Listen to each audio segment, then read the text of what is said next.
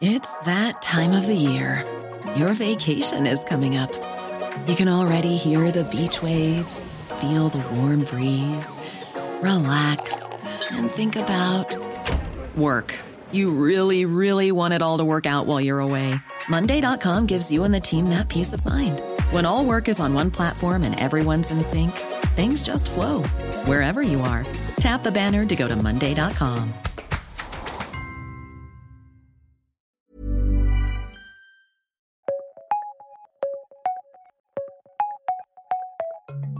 Welcome to The World in 10, where we touch on some of the articles featuring on the Times website from our correspondents and contributors around the world. I'm Jenny Barsby.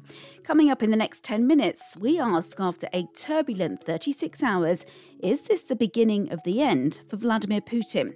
Also, we hear about the work being done to save us from the antibiotics time bomb. Plus, we meet the UK's best tribute acts.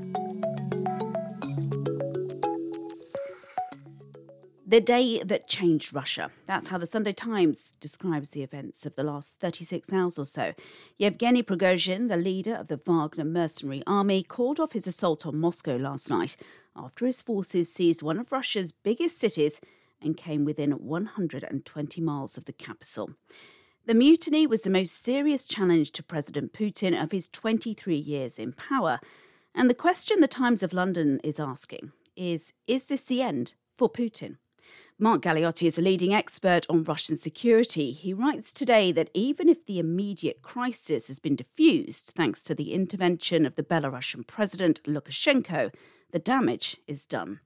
It's a view shared by Dr. Donald Jensen, a senior advisor at the US Institute of Peace and a former diplomat at the US Embassy in Moscow. He is the major casualty of the last 2 days. In Russia, the president of Russia almost has a sacred aura in some respects. All-powerful, wise. If there are mistakes made, they blame it on his advisors or the nobility historically. And all of a sudden, Putin has not been able, apparently, to control his own country. This is extremely damaging. It's Putin's image of strength, which really makes effective his rule. And that's now at stake.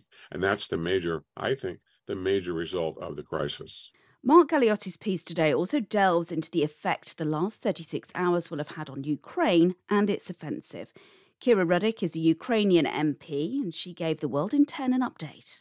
We cannot anticipate for our military commander to step out and say, for 24 hours, Russia was not concentrated on the battlefield, and this is why we made those super successful strides. No, I do not think that that's what's going to happen.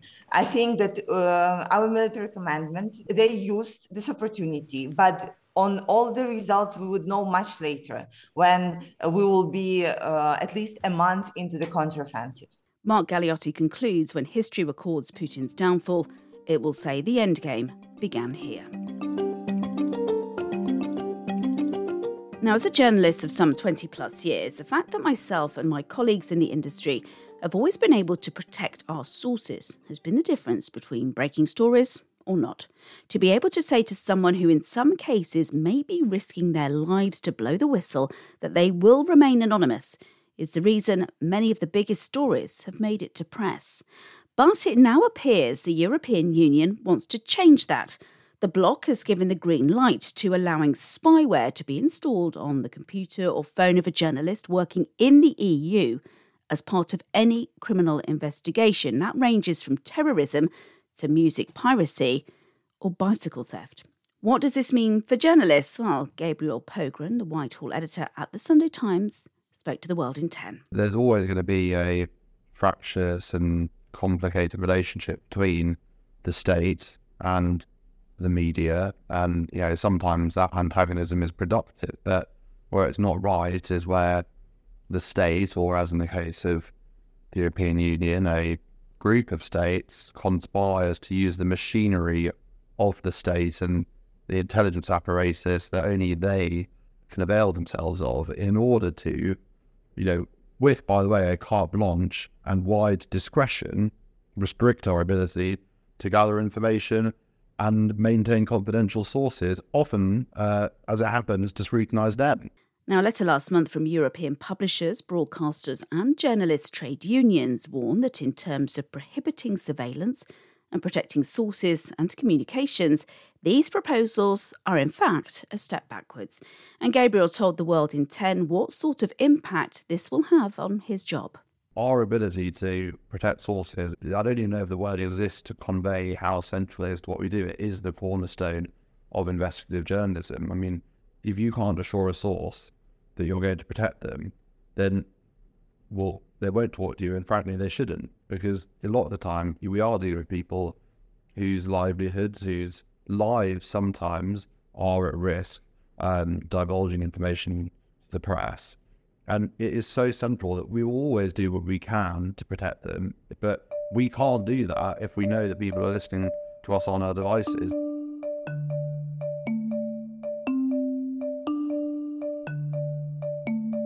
Antibiotic resistance, a legitimate concern for the world of medicine and humanity, that one day drugs like penicillin will not work.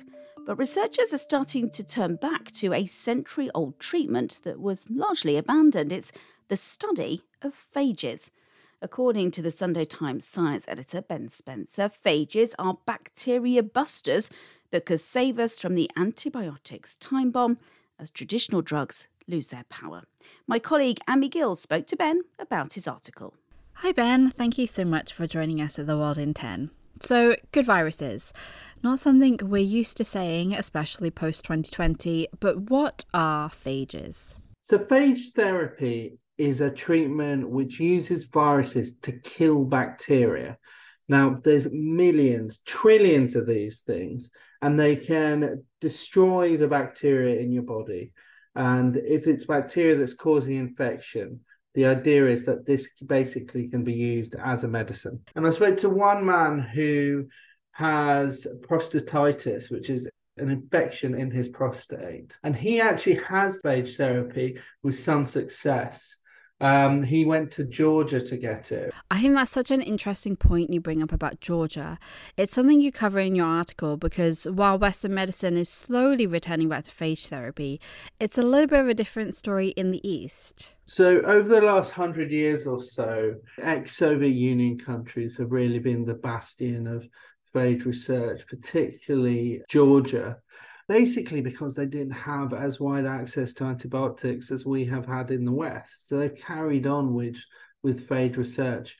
However, with the rise of antibiotic resistance, Western doctors are beginning to get more interested. Thanks again for joining us, Ben. Listeners can take out a subscription to The Times to read your article on the Sunday Times website now. Now, there may not be much action on the pitch at the moment, but the transfer window always guarantees plenty of drama off the pitch. And the Sunday Times football correspondent Jonathan Norcroft has an exclusive today on Manchester United's plans. After reaching an impasse in their attempts to sign Mason Mount from Chelsea for £55 million, the club, he writes, are now looking at other options, including Brighton and Hove Albion's Moises Caicedo, even though he's valued at £80 million. Jonathan also says United are looking to sign a new centre-forward with possible options at Atlanta, Eintracht Frankfurt and Ajax being considered. If you want to find out more about those options, head to the sports section of the Times Online.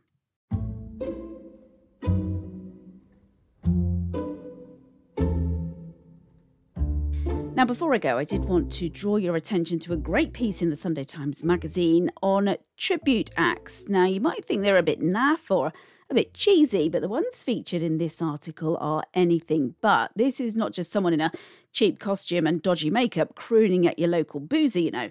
The acts here see paying homage to pop music's great and good as a calling.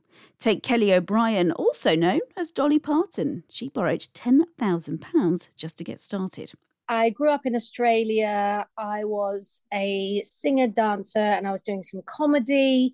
And I would do these talent quests and dress up as different people. So I would do Dolly Parton and Kylie Minogue and Liza Minnelli, just all these wonderful female artists. Kelly says her career highlight was performing at the Singapore Grand Prix in 2010, being paid £10,000 for a 30-minute show. Nice work, if you can get it.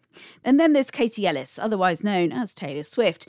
She was interviewed by Blanca Schofield for the article, who told us what that was like. I'm pretty sure that she has a Chester accent when she speaks. She definitely doesn't have an American accent. But then if you watch videos of her performing, she just really gets into the kind of sound and the movements and the vibe of Taylor Swift. So it's really impressive. The piece also has interviews with REM, Kate Bush and Robbie Williams, to name a few more. But I have to admit, the pictures alone are worth the subscription. And that is it for today's World in 10. We're back tomorrow.